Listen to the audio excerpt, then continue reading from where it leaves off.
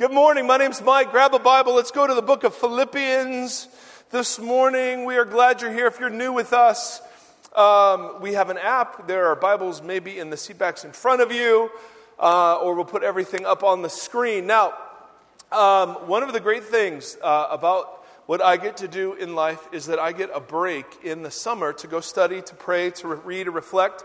That starts next week and goes through August. And so we've got a crew of folks coming in. We obviously have Aaron and Austin that'll be teaching here. We have Tim Muehlhoff, and we have Dr. Barry Corey. And then we're bringing a guy in. I don't know if you've heard of him. He's kind of a no-name guy named Chuck Swindoll. I don't know, maybe if you've ever heard of him. He's coming in August 30th because we turned 60 this year, baby, and we look good for 60 years old. So August 30th. The Reverend Chuck Swindoll. Now the rumor, and this is unconfirmed, the rumor is he's going to be wearing flip-flops and shorts. And so we'll see.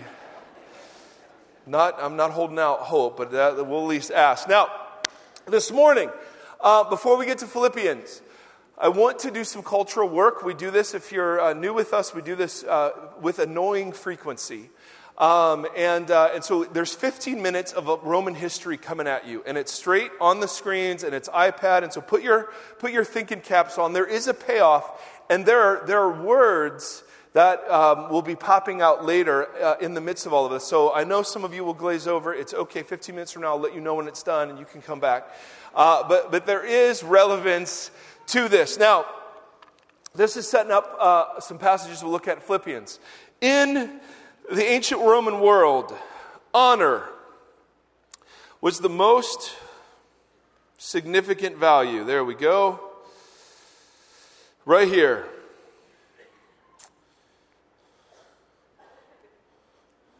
There we go. See, all of that work just to circle the word. Now, honor is a public thing. It's the recognition of one's social status by other people. And this was the prevailing value, was honor. It was called an honor and shame culture. Honor was when other people acknowledged your social rank. You could not give yourself honor. Only other people could give you honor. And there was only a limited pool of honor to go around. Because if everyone was honored, no one was honored. So the only way you were honored was at the expense of somebody else. All right? So honor was more important than money. If you can believe that in the ancient world. Money was a path to honor. Money could be used to put honor on display. So we have examples all over the Roman world of inscriptions where you would pay for public works, and then you'd put a big old inscription of yourself and all of your titles on there. And Cicero, a very famous Roman statesman, in fact commissioned a public work to be done, and then he says to the architect, make sure in a non-inconspicuous place you put all my titles. I mean, this is what you did. Honor was when other people acknowledged your rank. Now, that the opposite of honor was humility, and that was not a virtue in the ancient world. Not even remotely. Honor could be acquired through feats of greatness in the battlefield or through wealth. Honor could be inherited through a family name. All right, now, what began to happen is that Roman society, by the time of Paul, was incredibly stratified and divided in between elites and non-elites in the Roman Empire. This is all relevant, and it's coming. Elites were 2% of the population, about 1 million people out of 50 million people. 2% of the population, they controlled 50% of the wealth.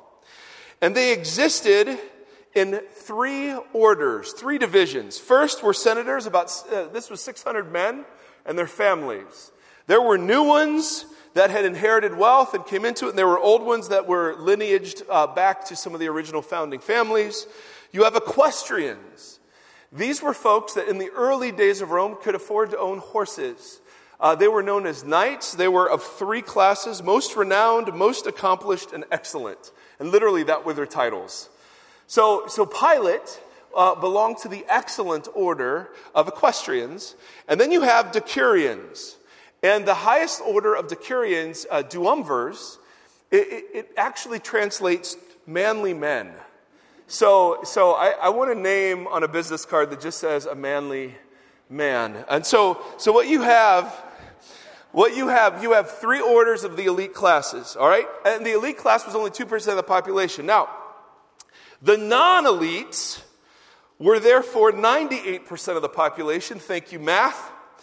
And they consisted of freeborn citizens and non-citizens, freed men who used to be slaves and could either be citizens or non-citizens, and then slaves, 4 to 20% of the population, depending on who you're asking.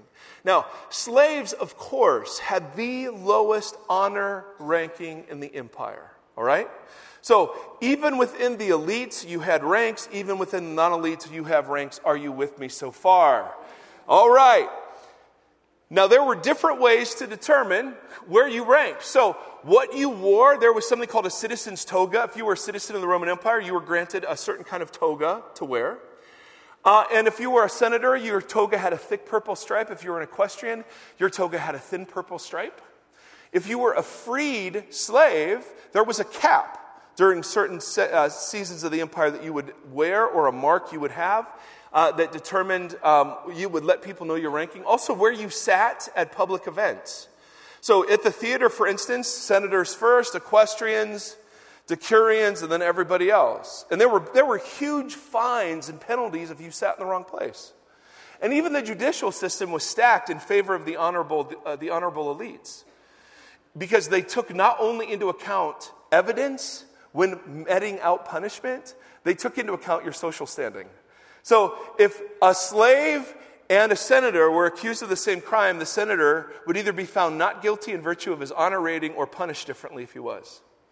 All right, so this was Roman culture. This was the air everybody breathed. Now, this becomes really, really relevant because, look at me, the elites started to compete with each other for honor through a series of public offices called the cursus honorum, or the course of honor. All right, it'd be like if you were into like public government, and so you started out as a city council member, and then you worked to a mayor, and then you were a state assembly person, and then you were a state senator, and then you became a U.S. senator, and then you became vice president. I mean, this was that.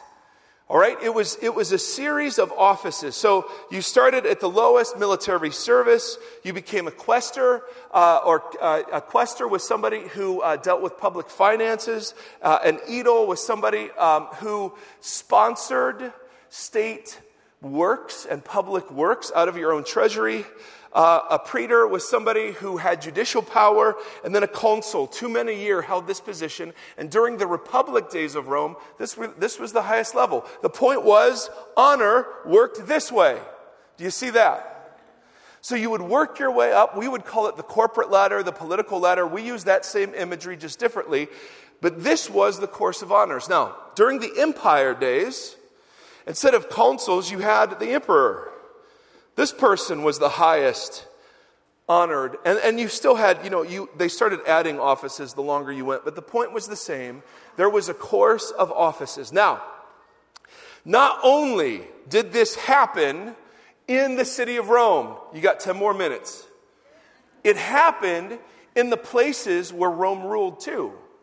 So, if let's say you were in Asia Minor somewhere, you would have the replication of this same course of honors in your city. All right? Now, they'd call it different things because you didn't have senators there, but you had decurions. And they formed a mini senate. And so the duumvirs, these were the councils. Then you'd have praetors, aediles, quaestors, and the same thing. So it's important you understand, everywhere Rome touched, this way of understanding honor went with it. And one last huge point, it was replicated among the non-elites too. Now, this is an example of an inscription from Philippi. We're going to read the letter to Philippians. They lived in Philippi. So here's how this cursus honorum worked.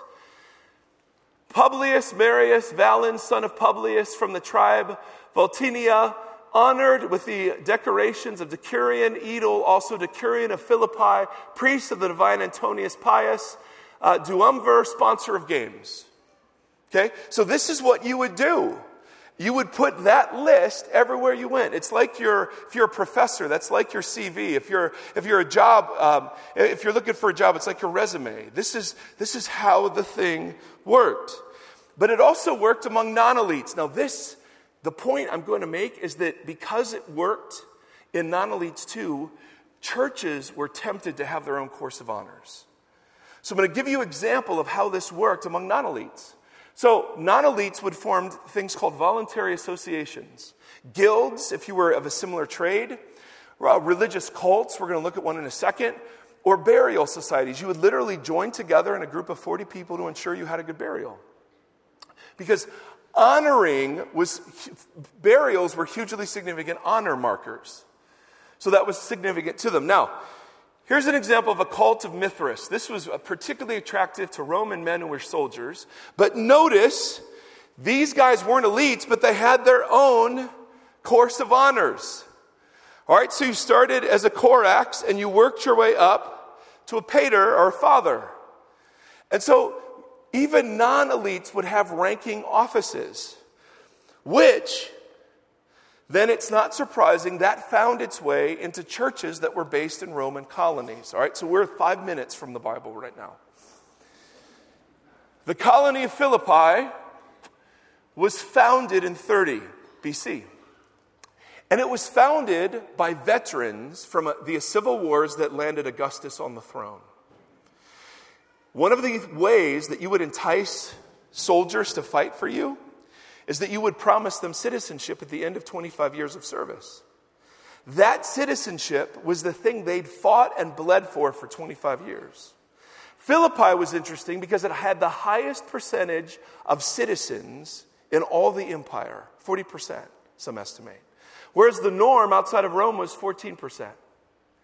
Half of the inscriptions we have from Philippi all make mention of citizenship and ancient tribal associations. Now, this infected the church. A couple of inscriptions from the 2nd century, people would boast of their church offices. And I know we do that now. You know, it'll be Tim Kling, Bible study leader, men's steak fry, cooker, sitter of the 5th row on the aisle. It doesn't make a lot of sense to us, but my point is in showing that in the church, a voluntary association, the natural temptation was to replicate the honor society they saw everywhere. So here's somebody named Aurelius Curricius, who boasted on his gravestone that he was a teacher in the church. So he added that title to all the other titles. Or here's a woman named that who wanted to be known, she wanted to be known, that she held the honor of deaconess. So what happened is that the church, and I know this will shock you, sometimes the church of Jesus gets infected with the way the world works. I know, mind-blowing, I know. But it happened back then. And so Paul, who is imprisoned, writes a letter to Christians in this colony.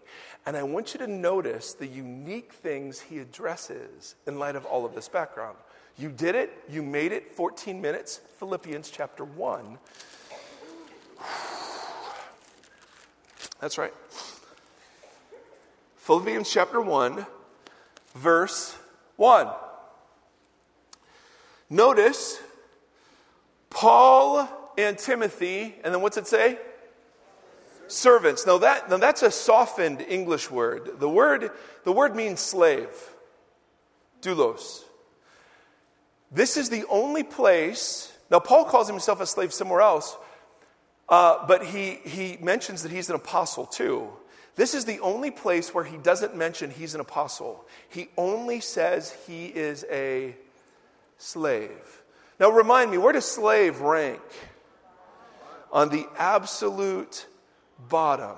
So to a colony that was incredibly status conscious, Paul doesn't mention his apostolic title. He just mentions that he and Timothy are slaves. Now then, notice, Paul and Timothy, servants of Christ Jesus, to all God's holy people in Christ Jesus at Philippi, together with the what? Now, this is the only place I found where he actually addresses church leaders by their titles. So instead of referring to himself by his title, he refers to himself as a slave. And instead, he refers to the church leaders as overseers and deacons. And we already saw 100 years from now, someone's going to boast about being a deaconess. So the honor-shame thing was already starting to creep in a little bit. Notice chapter 3. Flip over to chapter 3 very quickly, verse 20.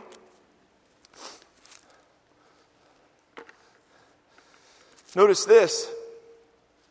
It's the only place Paul says this, and it's just genius. What did Roman citizens value above all else? Their honor expressed in their citizenship. So Paul writes to these people and says, verse 20, but our citizenship is where? Now, this is the only place he says it. And he actually says it somewhere else in the letter, chapter 1. It's fascinating to me. It's almost like Paul knows what this church was going to be struggling with. And so he mentions the leaders by name. He refers to himself as a slave. He talks about citizenship in terms of heaven and not Rome. And then the biggest bomb he drops is in chapter 2. Let's go there. We're going to spend some time here. Chapter 2. And this, oh my goodness. Many of you, if you've been around church, you're familiar with this passage, but I want you to hear it a little differently based on the whole course of honor. Chapter 2, verse 1. Therefore, if any of you have any encouragement from being united with Christ. All right, so if you're at all encouraged about your salvation, if you have any comfort from being loved by God, if you have any common sharing in the Holy Spirit, I mean, you see how big this is? If you have any tenderness or compassion, make my joy complete by being like-minded, having the same love, being one in spirit and of one mind. Do nothing out of what? Selfish ambition or vain conceit. You see what he's just done there? He's just indicted the whole honor culture. I mean, in Acts 16, Paul gets accused in Philippi of promoting anti-Roman ways. This had to be included in some of their offense. Notice, rather in what? Humility, which was not a high social value. Value others above yourselves. Brothers and sisters, the reason you participated in the honor and the ranking was to advance your own interests. So Paul's not only saying, hey, abandon the counting and the ranking and the laddering, but if you find yourself in a socially high place, divest yourself of that honor and give it away. Don't only look out for your interests, but for the interests of others. In your relationships with one another, have the same mindset as Christ Jesus. And then there's this very famous series of statements that Paul makes that are so important, they're worthy of the iPad. Now notice, in your relationship with one another. So, the point of the following hymn or creed or statement is how we treat each other, okay? Have the same mindset as Christ Jesus. So he's describing a certain kind of thinking that leads to how you treat each other in certain kind of ways. Notice, and this is so big, who, being in very nature God. Now, this is a statement about who God or who Jesus is, right? That he is God. But it's also an honor statement. The ways in which you would honor emperors back in the day is that you would proclaim their divinity. And so phrases like in very nature God and equality with God, those were ways you described emperors and gave them honor. And so, yes, these are statements about the divinity of Jesus, but they're also status statements because can you have any higher status and honor than God? Is that possible?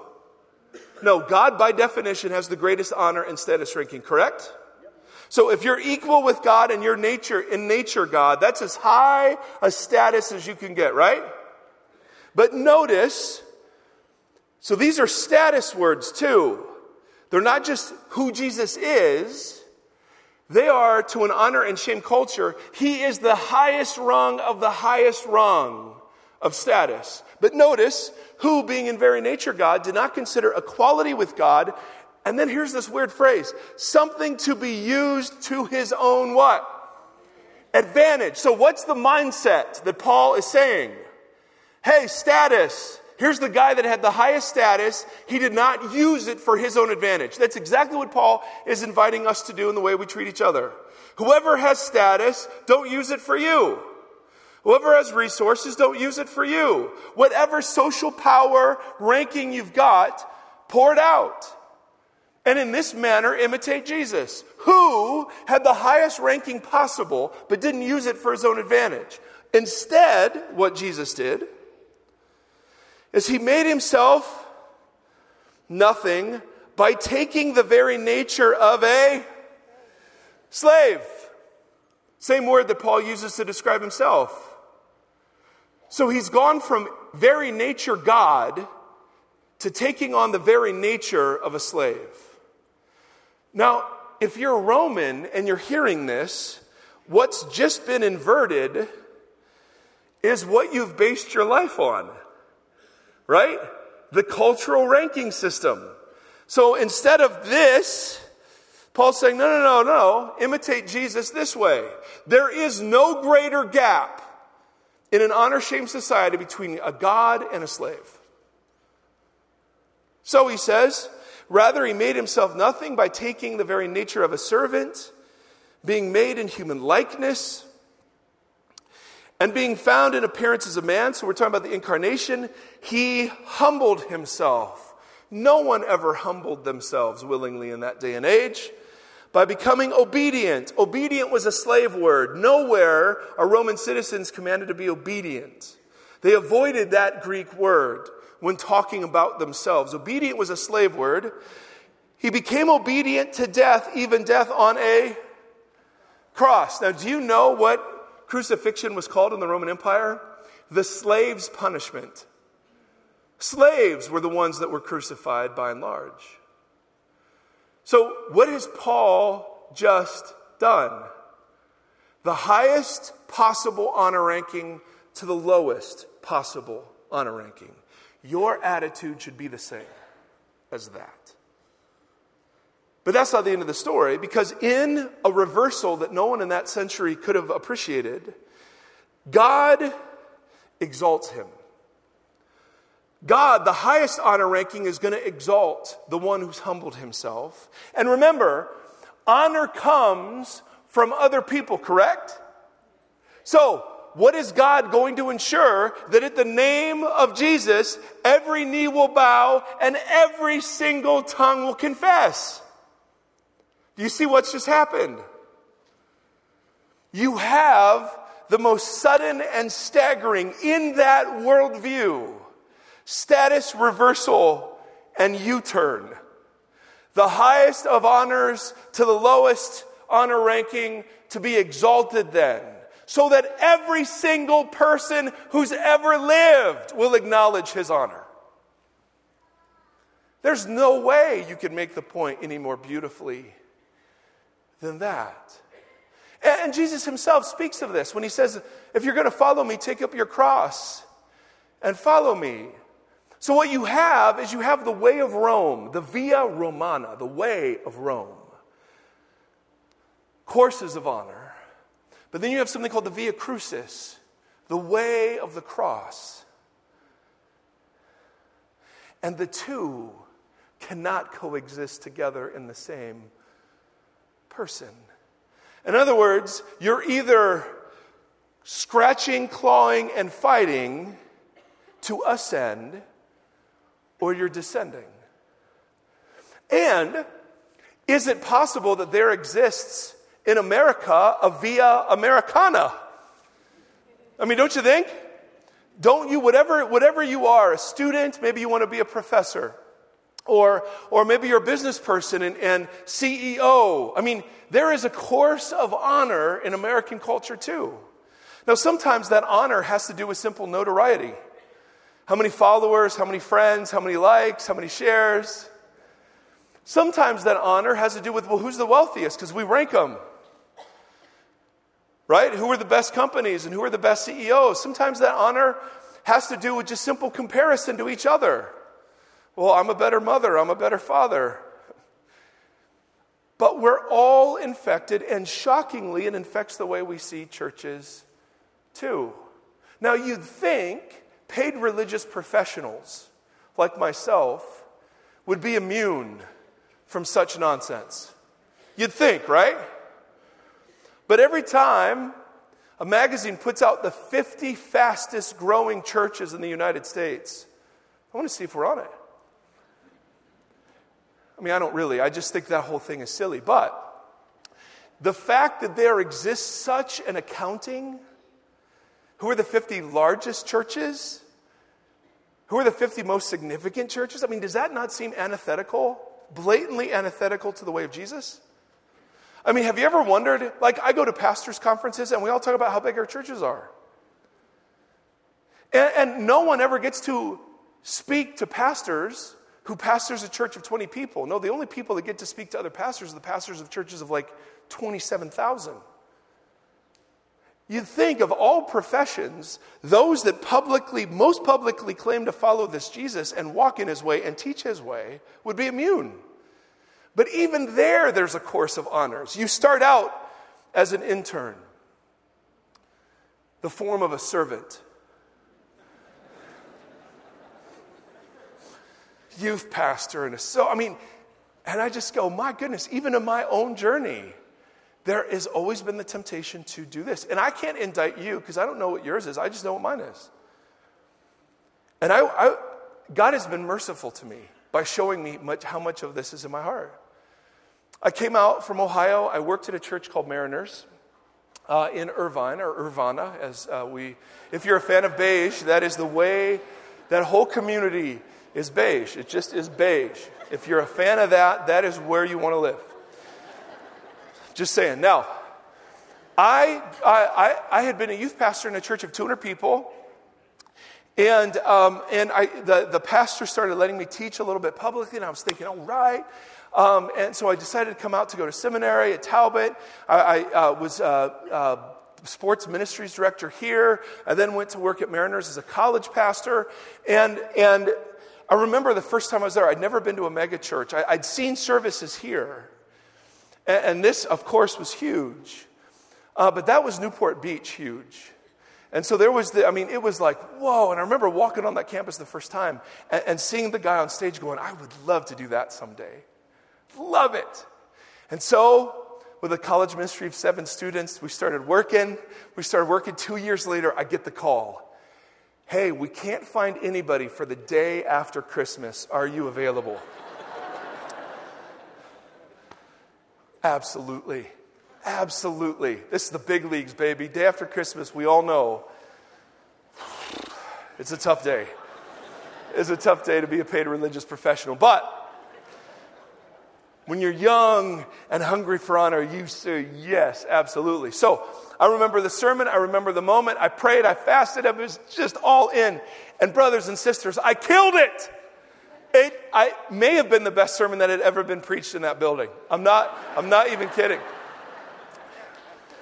And I was so on top of the world. I thought, this was great. Thank you, Lord. This was fantastic. I got a future.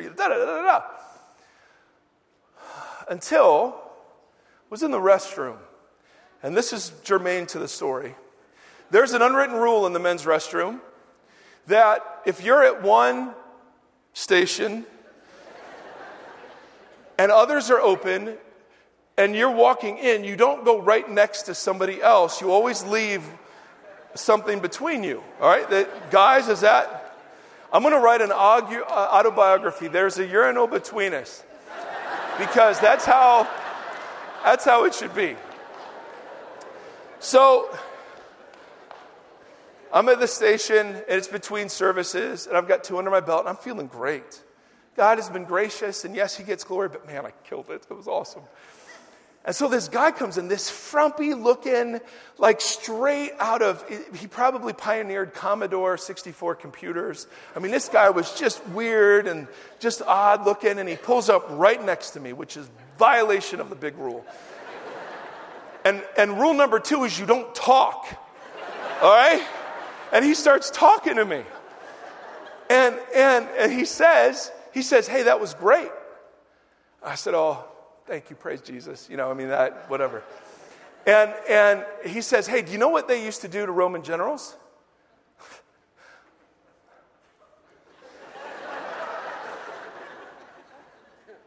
Can't say I do. And he says, well, it's so fascinating because what would happen is when a victorious Roman general would come back into Rome, they would throw them a triumph, is what it was called. A procession from the gates of Rome to the steps of the Senate. A laurel wreath would be placed upon your head. A white stallion would lead your gold chariot through the streets of the city, and acclamation would just be poured out on you. But they would hide in the chariot a slave whose job it was to whisper in the ear of the general, "This will fade. This will fade." And then he walks out, didn't even wash his hands.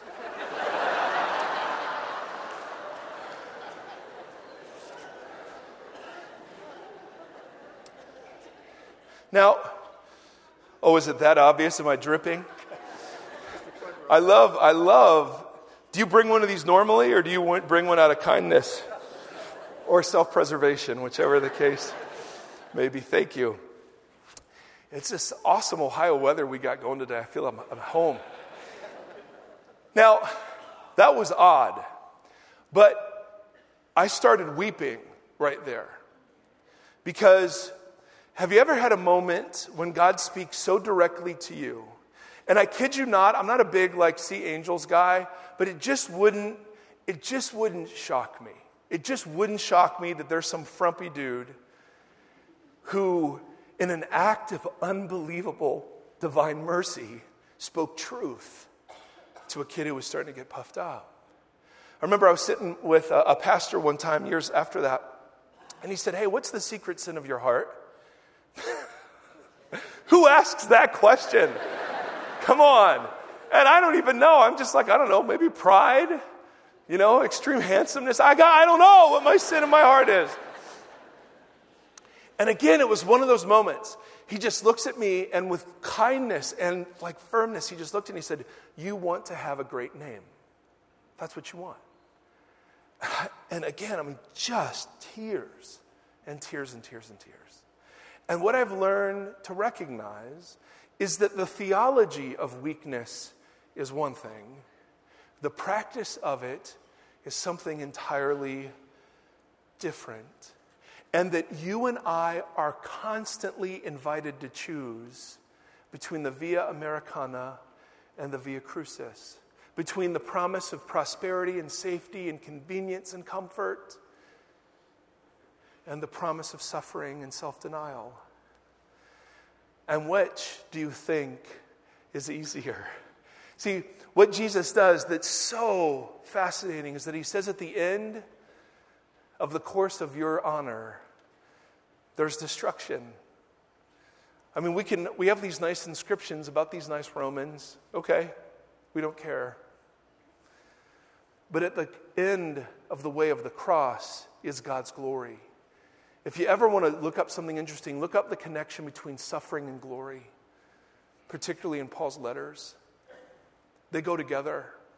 That if you want to participate in the work of Jesus, this is what he does. Maybe the reason we don't see divine power so much in the American church is because we're far too enamored with our own. And maybe it's among the churches of 20 in the persecuted countries of our world, in the places in the Middle East where your life is in severe danger. Maybe it's those places where Jesus of Nazareth reveals himself most clearly. Because there's no climbing ladders there. There's no ranking churches there. There's no listing accomplishments there. There's just desperation and dependency. And maybe we've lost. Imagine a church full of people who treat each other like that. That we forsake the pursuit of our course of honors and instead seek to honor Jesus. And for those of us that have status and wealth and position, we don't use it to our own advantage. We give it away. Imagine a church of people like that. And so what you see in Philippians is something so beautifully relevant for us today. Close your eyes if you would. I just want to pray over us that God would wake us up. Lord Jesus, you being in very nature God, your descent into flesh and blood, your descent into being forsaken and disappointment, your descent,